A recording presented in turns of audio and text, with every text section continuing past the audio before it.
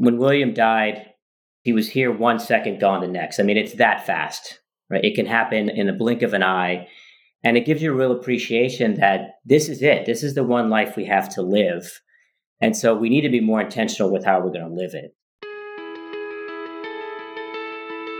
Hey there, friends. Welcome to Happiness Squad. This is the podcast dedicated to helping you unlock your full potential by mastering the art and science of happiness. We bring on the best leading experts on these topics to help you unlock your true potential and live with more joy, health, love, and meaning in your life. Your host is no other than the star combo of Ashish Kothari and Anil Ramjiani, who are both on a mission to provide you with an unfair advantage to be the masters of your experience and leaders in your industry. Get ready to be moved, challenged, and enlightened on this podcast. It may change your life. Thanks for being here and joining the squad.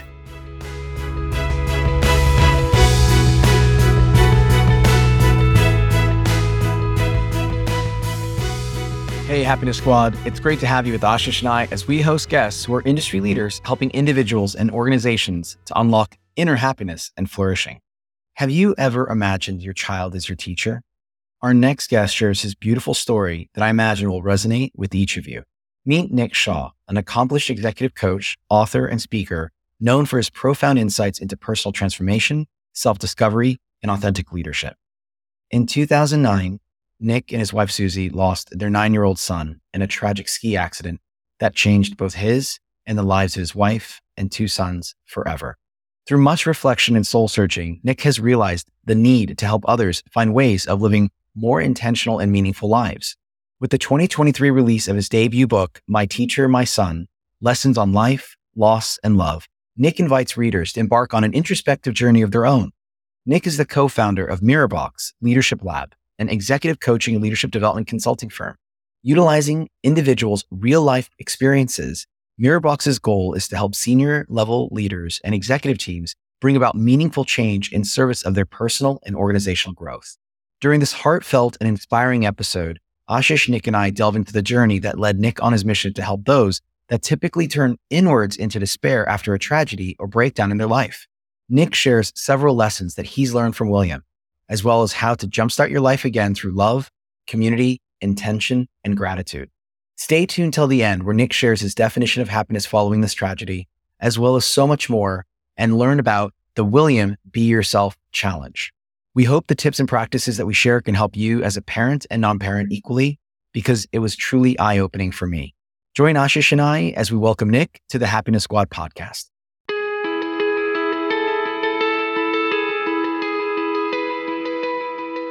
Ashish, Nick, it is an absolute pleasure to be here. Nick, I've not met you properly, and I know Ashish and you've spoken before this, but when I was looking into your story, it really touched my heart. I just want to start out with that because as we share the first question with our listeners, Nick, I'd love for you to start by telling us a bit about your background and what prompted you to write your book, My Teacher, My Son. Sure. Well, first off, very happy to be here with you guys. It's I'm really looking forward to our conversation.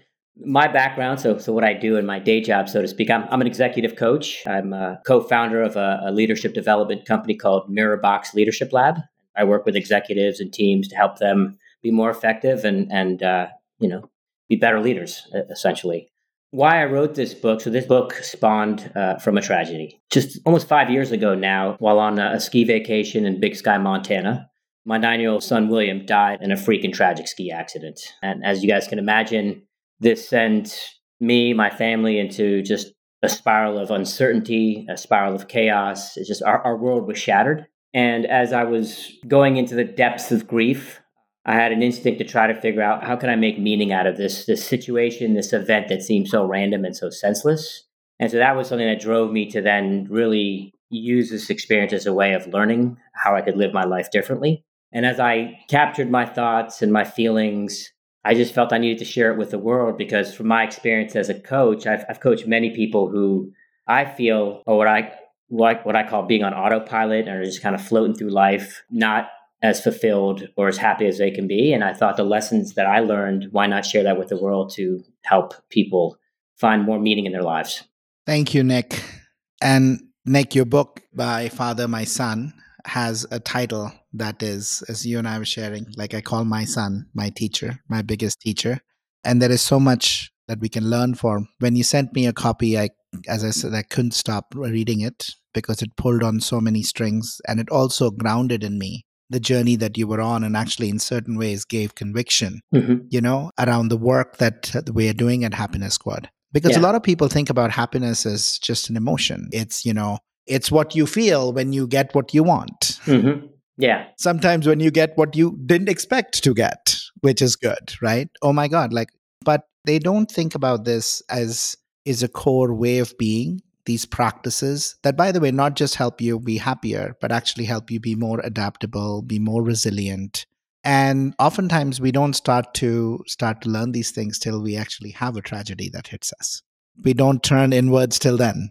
So the question I have for you is, as you describe in your book, bring it to life for our listeners, your own journey, Nick, from that tragic day, of how you were able to cope with it. Something that, so many families break apart. They never recover. Individuals never recover from some of this. But not only were you able to move through that, but you actually grew from it. You tell the story about your Bodhi in the book. So talk to us a little bit about what helped you really cope with such a tragic loss and overcome that pain and sadness. Yeah, I think there were a couple of factors. Because initially when, in the sort of days, weeks, and even early months after something like this happens, you go to pretty dark places. I was cracked open, which means all aspects of who I was were just raw and exposed. And when that happens, your initial reaction is to want no part of that. It's scary. It's scary to sort of delve into aspects of yourself that, are just either you buried or just are negative or, whatever the adjective. And so initially you look away. And as we know, the more you push something away, the harder it comes back at you. And the more you fight it, just the darker and darker and deeper into despair you go. And I remember I was in a particularly dark moment where I just didn't know how I was going to get through this. And you can imagine your head goes to some pretty dark places in those moments. But there was this sort of kind of in the back, maybe came from my subconscious. There was this sort of, it was quiet at first, but eventually this something more hopeful started to emerge for me. And this mantra came to me, which is, what would William want? What would William want for me? What would William want for our family? Would he want me to do something silly and cause more suffering for either myself or my family? Would he want us to be in a total state of despair for the rest of our lives? Would he want our family to break apart? Would he want his younger brother, Kai, to suffer even more? And the answer is a resounding no. And so that was a big part of it. That was having a mantra, a purpose, something to look towards to pull you out of it. Because when that sort of came to me, I realized the only way I could honor William is by doing the work, is by actually taking a look at those aspects of myself that I didn't want to look at and actually facing them head on. That was one piece that helped me. I think the other piece that helped me, I think my profession as a coach helped me. Because as a coach, as you know, you're a little bit more knowledgeable in aspects of human behavior and practices around resilience and things of that nature. I also, through different periods of my life, was a meditator and a journaler. So those things all helped me process everything.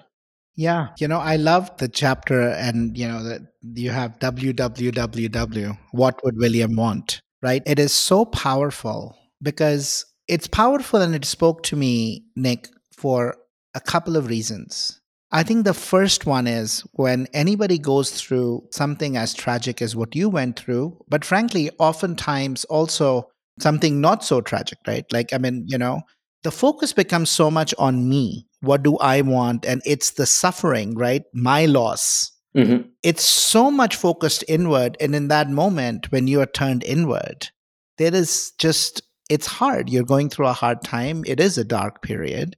And I think people become so much victims. You feel helpless, hopeless, all of these. Will I ever get through this, right? These things are the nature. But I think there is something which was so beautiful in what you just said, is that you actually tuned from less what I want, but what would William want? Absolutely. Right. And I think then literally in that moment, there was also this notion of finding meaning in life, right? What would he want me to be? What would he want our family to be? And it's so beautiful because it orients us to something bigger. Yeah. I mean, that's a beautiful sort of synthesis of, because I never thought about it that way, sort of this taking focus off of myself. And I believe I went into victim mode plenty in those early Of days. But course. right, focusing on something bigger. And for me, bigger was how do I honor William and how do I help my family pull through intact? Yeah, you also talk about, it crystallized for you your purpose in life. And you said, my purpose in life to learn so I can teach. Yes. Right? It really, I mean, I know as I heard, your first part, we had very similar journeys in the first part of our lives, right? Your father was a McKinsey senior partner. I mean, I'm very familiar with the McKinsey life. The first half of your life, you spent so much of your time training other McKinsey people That's right. That's in right. your old job, right? So I think to some extent, and we've walked I gained the 30 pounds and, you've gained the 30 pounds and we've kind of went back to back to back to back, all that craziness, right? Yes. Uh-huh. So talk to us a little bit about this event. To some way was kind of, as it said, it shattered everything, your identity, kind of what you were doing. Mm-hmm. It forced you to reimagine your life, to define that purpose, to learn so I can teach. So talk to us a little bit more about that. Yeah. So I think for me, one of the biggest lessons that I've taken from this, well, number one, it's just how fragile life can be. Yes. Right. I mean, when William died, he was here 1 second, gone the next. I mean, it's that fast, right? It can happen in a blink of an eye. And it gives you a real appreciation that this is it. This is the one life we have to live. And so we need to be more intentional with how we're going to live it. I think a big part of that, and I see too few people doing this in our society, it's just pausing, slowing down, taking stock of what's going on, checking in with yourself. Are you happy? I think that's a question that too many people don't ask themselves until it's too late.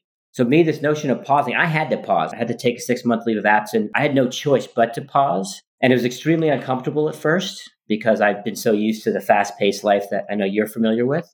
But in that pause, by asking these important questions, by looking at who you are and what you're about and what you aspire to be and what your purpose is, that is the recipe to find meaning. And again, I think more people need to learn how to do that. And it doesn't mean you have to take 6 months off, but I think you can even pause, you can have micro pauses throughout your days, weeks, and months. Absolutely.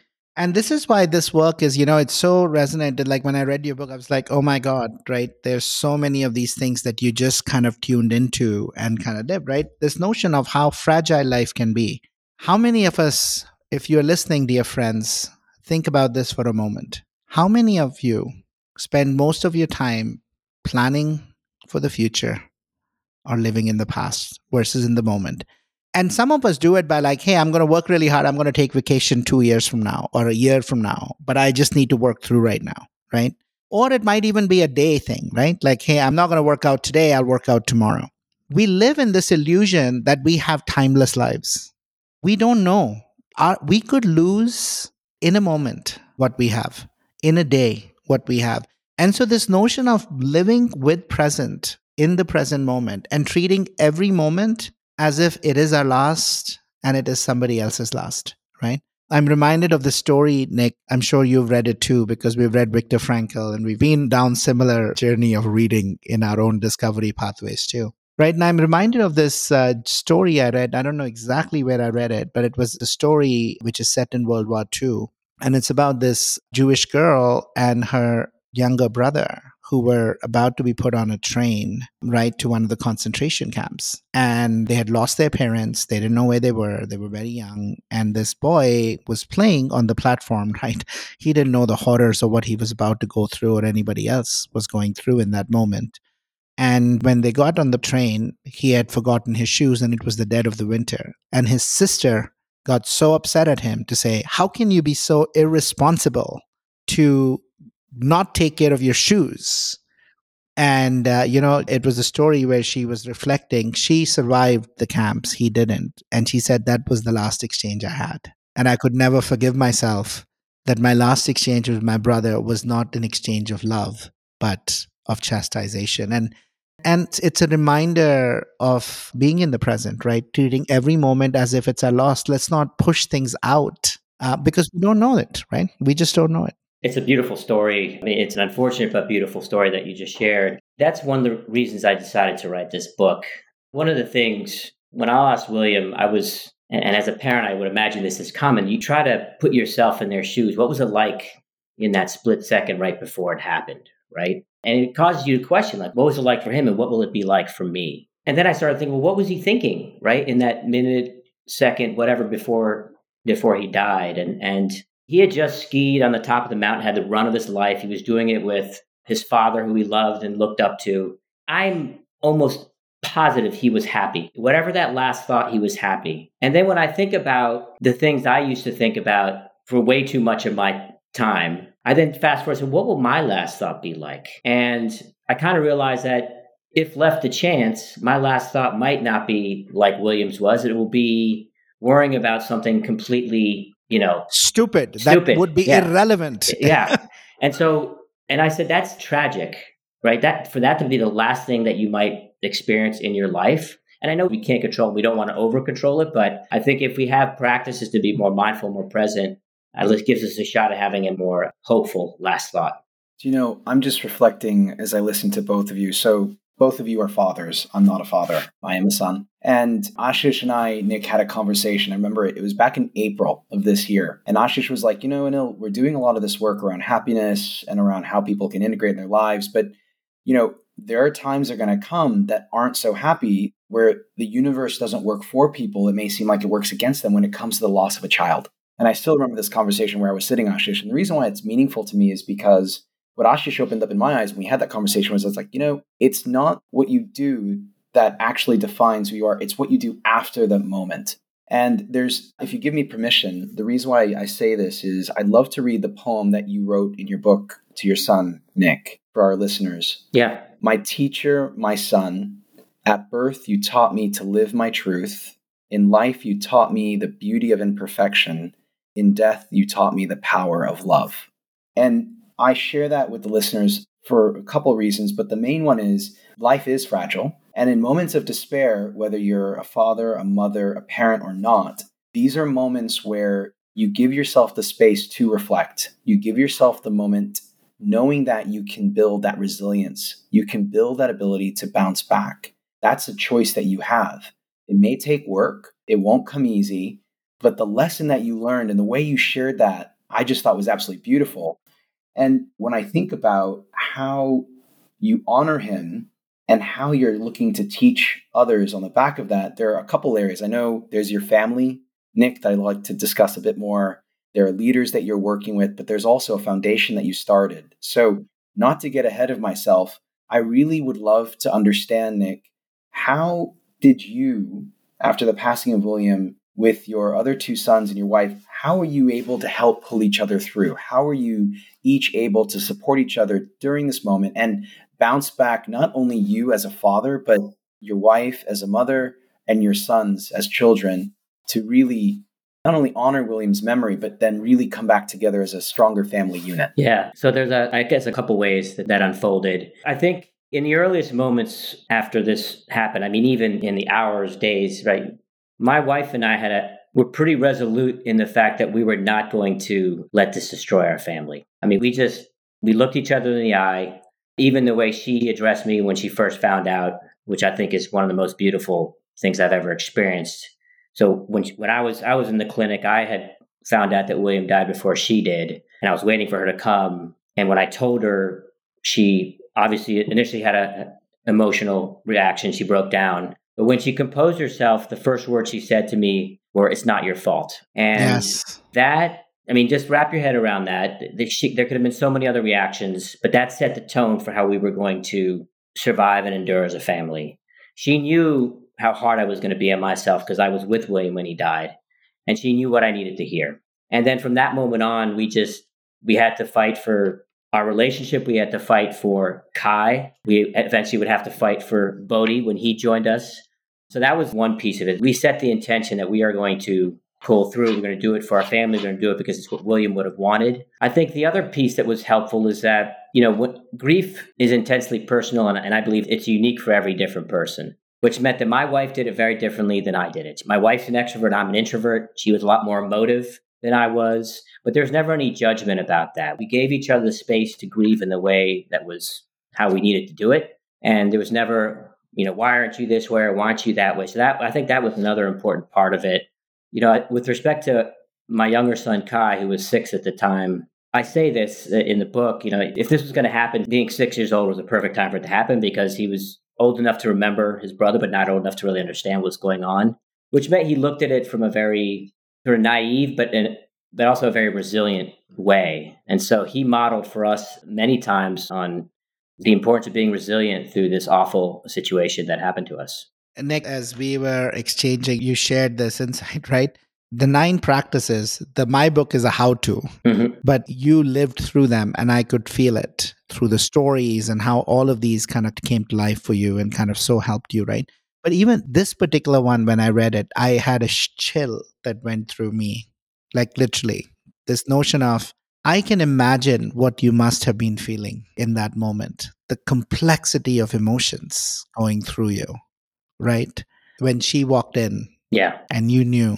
We can talk cognitively, but talk about your feeling of when her act was that of forgiveness and of saying it's not your fault.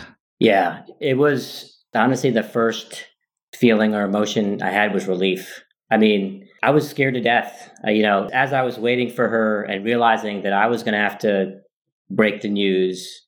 And because I was with William, I was envisioning all the worst possible things, right? Oh, she's going to hate me. She's going to divorce me. This is the end, everything. It all went just profound guilt. It was tearing me apart. And so in that moment when she said that, it was a tremendous relief. You go through so much when something like this happens, any little thing can push you over the edge. And, if she had had a different reaction, which would have been understandable, I don't know what it would have done. So it took one thing. It just gave me a little bit more breathing room to make it through.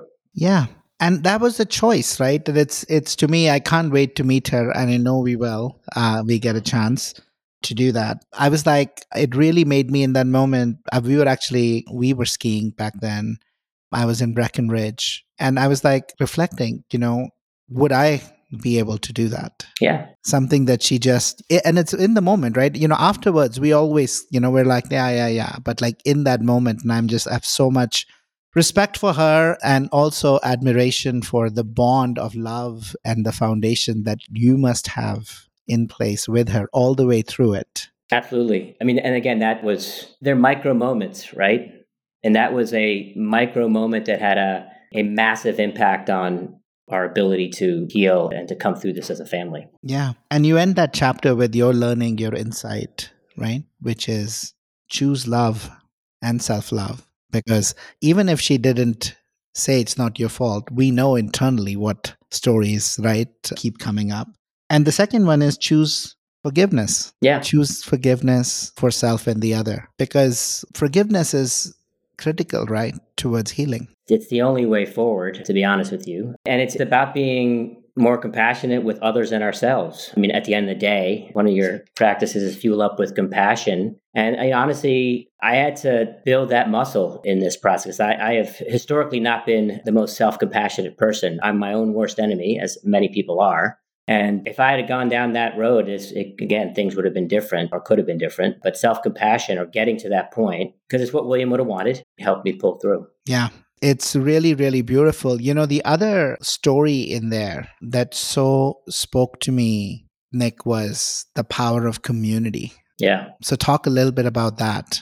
Because again, you had that there, but it was because consciously or unconsciously, you had built it. You talk about dig your well before you get thirsty. Yeah. So talk about the role the community played for you in this, in all of you coming forward. Sure. That whole experience, how the community rallied around us it's just a thing of beauty. I mean, I got to experience one of the most beautiful aspects of humanity I'd ever experienced. So it's a bit of background. I grew up in New York City. Like community was not something I grew up with. New York City, you live in apartments, you go into your apartments, the world is shut out. You're in your own little bubble. So I never experienced community like that. And that was a question mark. We live in a small town, only 5,000 people. The nexus of the town is the school. So most of the people in our town have children. How are they going to look at us? Here is a family who lost a child. I mean, many people might want to look away because it's uncomfortable, right? Because it's too close to home, so to speak. But the Carlisle community did the exact opposite thing. They embraced us. They did everything in their power to make us feel less alone. And and small acts. It was, doing our laundry, making meals. It was taking care of all of the details around planning William's funeral. I mean, it was beautiful. And it's interesting because I've been reflecting a lot on my experience of writing this book. And the book has, each chapter starts with a poem. And the first poem I wrote was called Love Manifest. And it was the love of the community that sort of, I believe, allowed me to tap into a side of myself. I mean, I've never written a poem before. It allowed me to tap into a side of myself that I think were the earliest beginnings of this book. So it's kind of the community, the love that I experienced was the impetus for this book. Would you read that for us? Sure. Yeah. Let me just call it up real quick. I have it in front of me, but I'd love to hear it in your voice, and I know our listeners will. Love is small green ribbons affixed around town. Love is a community enveloping a grieving family. Love is travelers near and far coming to pay their respects. Love is a moment of lucidity amidst the fog. Love is connecting in a way you haven't before. Love is a wife being strong when her husband is falling apart. Love is the smile on a 6-year-old's face as he sees a picture of his brother. Love is the pain I feel in my heart. Love is the gift my son gave to the world.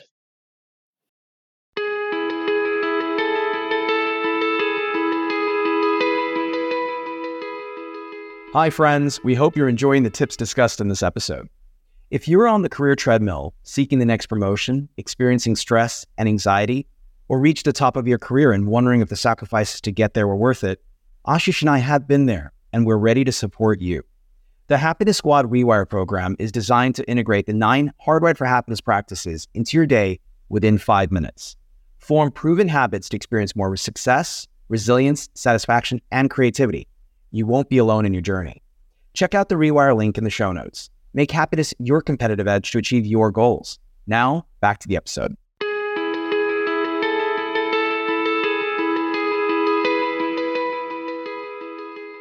I just listening to that, I just have to say to both of you, I know, hey guys, we've gone off script for the listeners. What's beautiful about this conversation is this is not a head conversation. This is a truly heart-led conversation, because what you just shared there, Nick, is beautiful. It's powerful. For one's loss to basically not only build a community, bring that community together, but to unlock things in you that you didn't even truly realize. And back to your point of, what would William want? He would want this. He would want that community to come together. He would want you to be one with them and for them to be part of you. I think, I would love for you maybe to share with us a little bit, like, how are you leveraging the power of what if? So one of my coaches back in the day said to me, hey, it's beautiful, Anil, sometimes when you worry. Anil, before you go there, can I just read a little bit on the Love Manifest? It's the last part of Nick's book, and it just spoke so deeply to me. But I think the words are so beautiful. Of course, yes. And I think it's again a reminder of the day-to-day moments that we forget. We think about love on Valentine's Day when you're teenagers. Well, I guess you think about love all the time when you're teenagers, but that's not really love. No, it's something else. Right? That's something else. And but you think about love, in moments like birthdays and anniversaries, etc. And we don't really talk about love in workplaces. We don't really talk about love in everyday interactions. We don't really talk about love when we are talking to our neighbors, right? That's not what's present. But I wanted to read this because it, again, deeply, deeply touched me. And here's what you wrote. You said, love, which is such a deep part of our humanity, doesn't have to be reserved exclusively for the most sensational moments of our lives. It can thrive beyond the magnificent and the tragic if we allow it to. Love can flourish in our everyday interactions and our mundane moments. We are bound together by our shared humanity. The problem is that we forget it sometimes. We forget that inside of us is a longing to love and be loved. We let our ego-driven fears determine how we see others, often subsuming or diminishing their humanity. And you invite us, right, to remind ourselves, when we are engaging with another, remember that there stands another human being, someone just like me, someone who likely shares the same basic needs that I do, someone who will be filled with happiness when something great happens, and someone who will be devastated by a tragic loss. If we could remember this and open ourselves to others, acts of love and kindness would abound. I just wanted to read that because it was so beautifully put. And it's such an important reminder of the power of love and also connects so deeply to the present moment conversation we had earlier.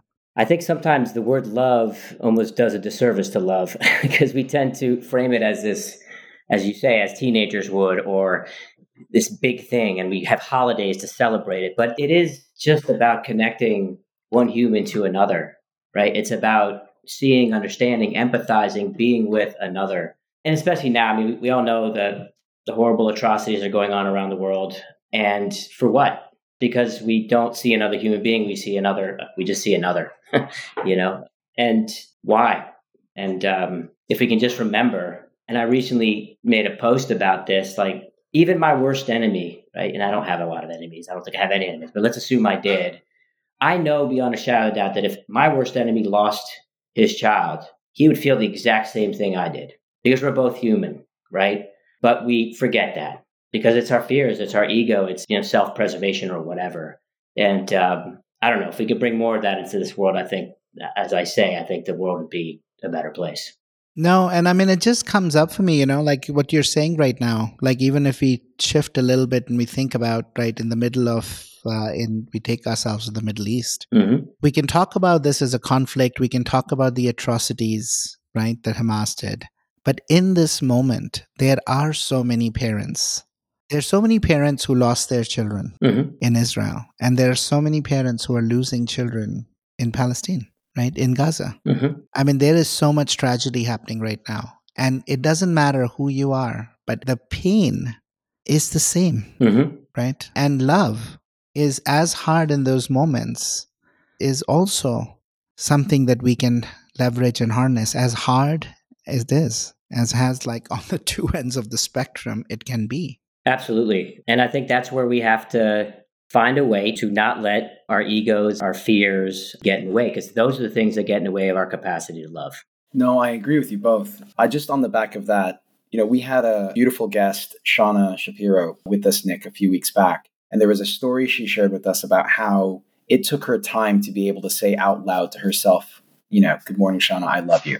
Ever since she said that, the reflection I've had on the back of each of you have just said is, it's so easy for us to use vulgarity. How quick are we to raise our middle finger if something rubs us the wrong way, someone does something us the wrong way?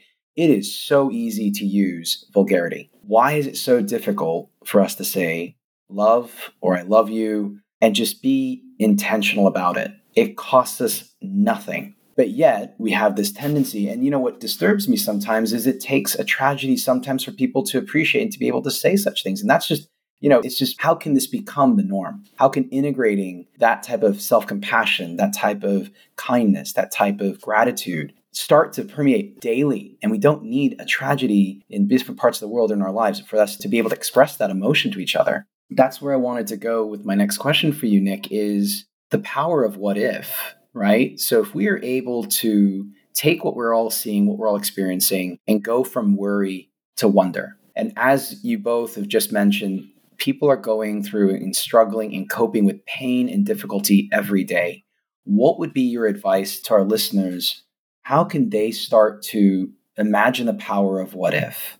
How can they start to imagine a change they can make in their own life or in the lives of others to come out of that pain stronger with more kindness, more love, rather than more despair, more hate, and more fear? Yeah. Especially when asked looking forward, because I can imagine if you look back, there is a lot of I don't think that's a place, past is the past. Yes. But especially looking forward. Yeah. And actually, what I have to say, it relates to that because I think it is about leaving the past in the past. And to do that, you have to accept what happened and accept what is. This took me a long time to get there in my journey of grief and processing and making meaning. But it's only when we accept what is that we can actually move forward. And I was guilty of this. I was fighting what is. I was not accepting what is. I was bitter about what is. I was the victim about what is and what happened to William and our family. But if the only way forward is to finally one day is just to get to that place and accept what is, it doesn't mean you have to be happy or that you can't be upset by what is. But the more you fight it, the more you take yourself out of the present moment. And even the possibility to think about sort of the what ifs for the future. And I know that's not an easy place for a lot of people to get to initially. And I guess my counsel is don't try to get there too quickly because it's a process. You're not going to get the acceptance of what is right away. But at some point, if you have any hopes of making that shift in mindset, that moving forward type of a way, you have to get to acceptance. Yeah. And such an important way to think about, right?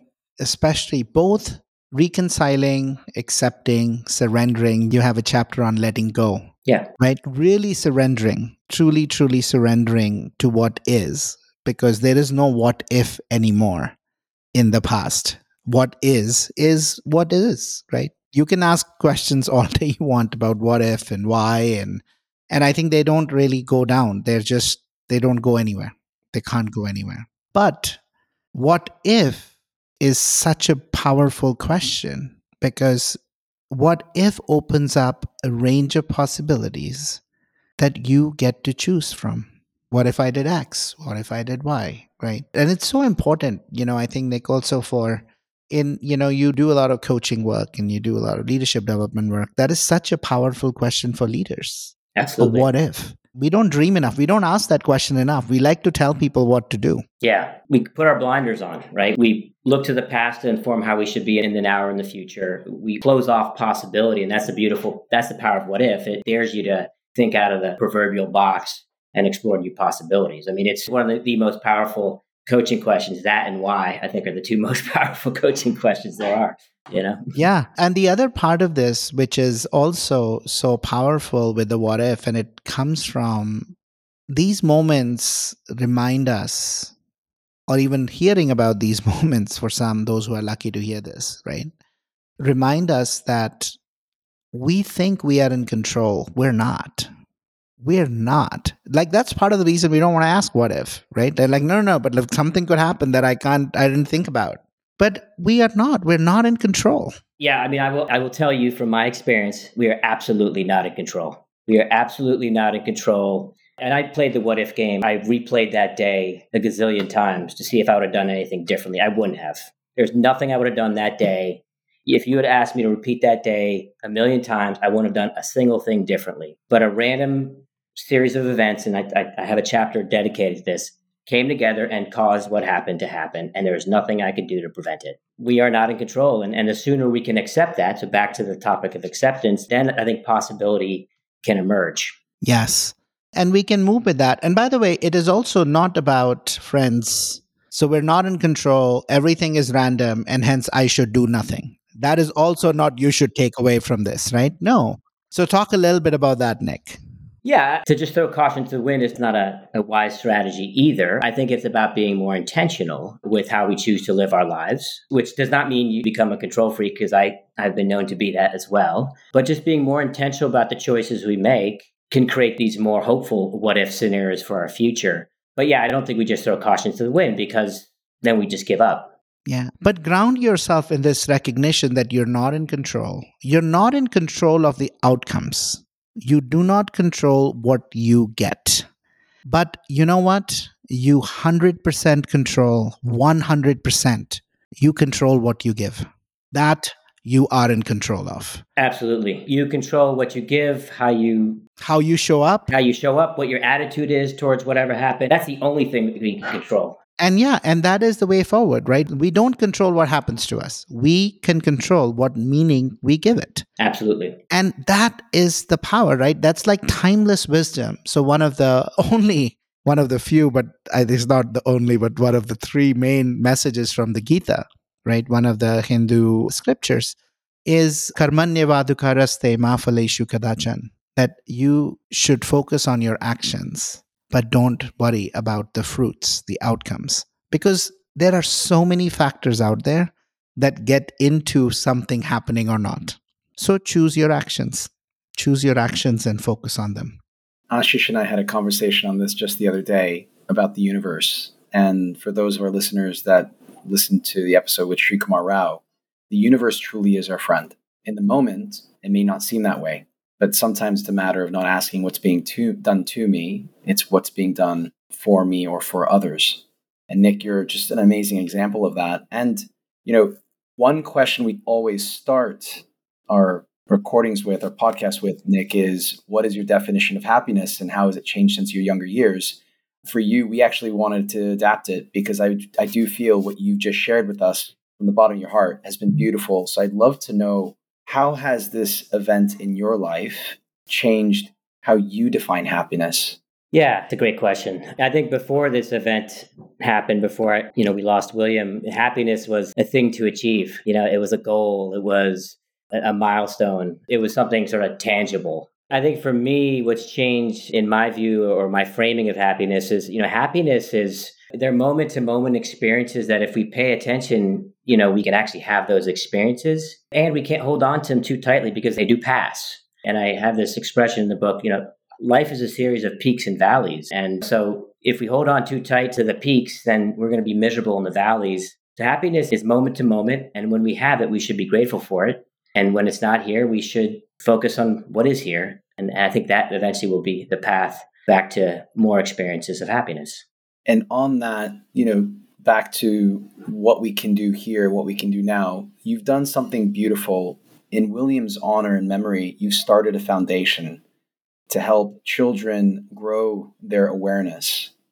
I love that because awareness is at the center and the heart of our 9 practices. Could you just briefly, before we wrap up with our rapid fire, Nick, just share with our listeners what you are looking to achieve and the purpose behind the foundation in William's name?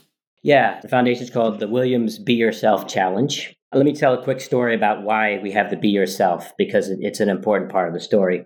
When William was just shy of 8 years old, my wife takes the boys to a Unitarian church in our town, and they have this great programming for kids. And they did an exercise asking the kids to come up with a mantra for their coming year. Now, William had grappled with anxiety. He was in therapy, and not even 8 years old, what William wrote down as his mantra in bright red marker on a note card, which we still have, is be yourself. I mean, people always said he was an old soul, and for not even 8-year-old to sort of declare that, and not only declare it, but live it, because he did live it in his 8th year. He was starting to come into his own and really embrace it. Be yourself.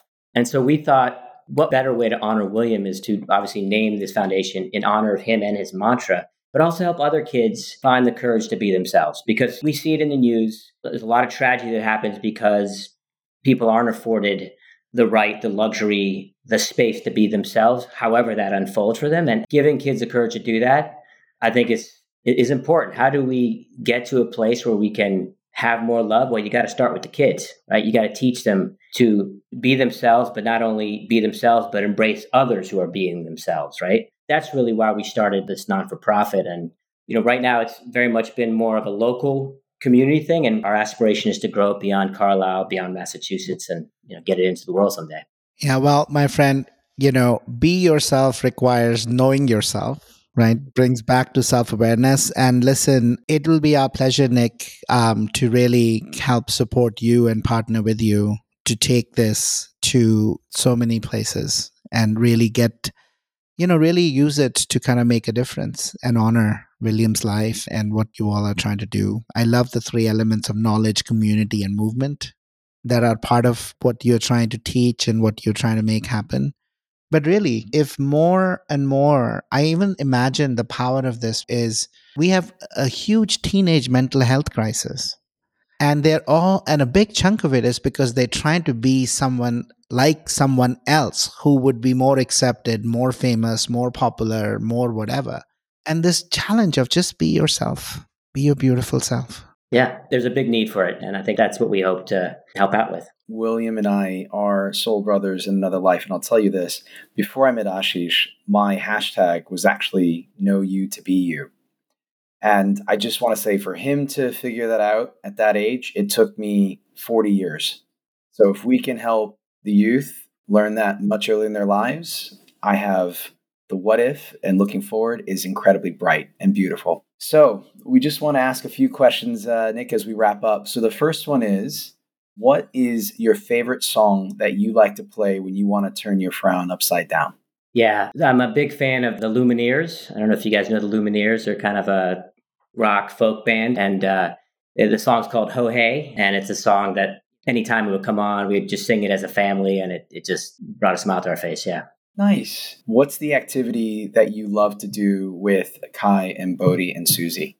All four of us, I think we love spending time at the beach. We love paddleboarding. I mean, really anything outdoors is stuff we love to do, whether it's hiking, biking, paddleboarding, being at the beach. So that's, connecting with nature. Love it. Love it. It's a really important thing to do. And the last one, Nick, is what is your favorite book?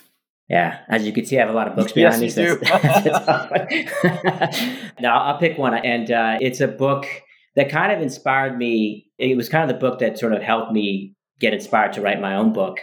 Because when my book started as poems, and the book that sort of inspired me was The Prophet by Khalil Gibran, which is a series of poems that have lessons in them. So that's kind of what inspired me to write poems and then turn them into lessons.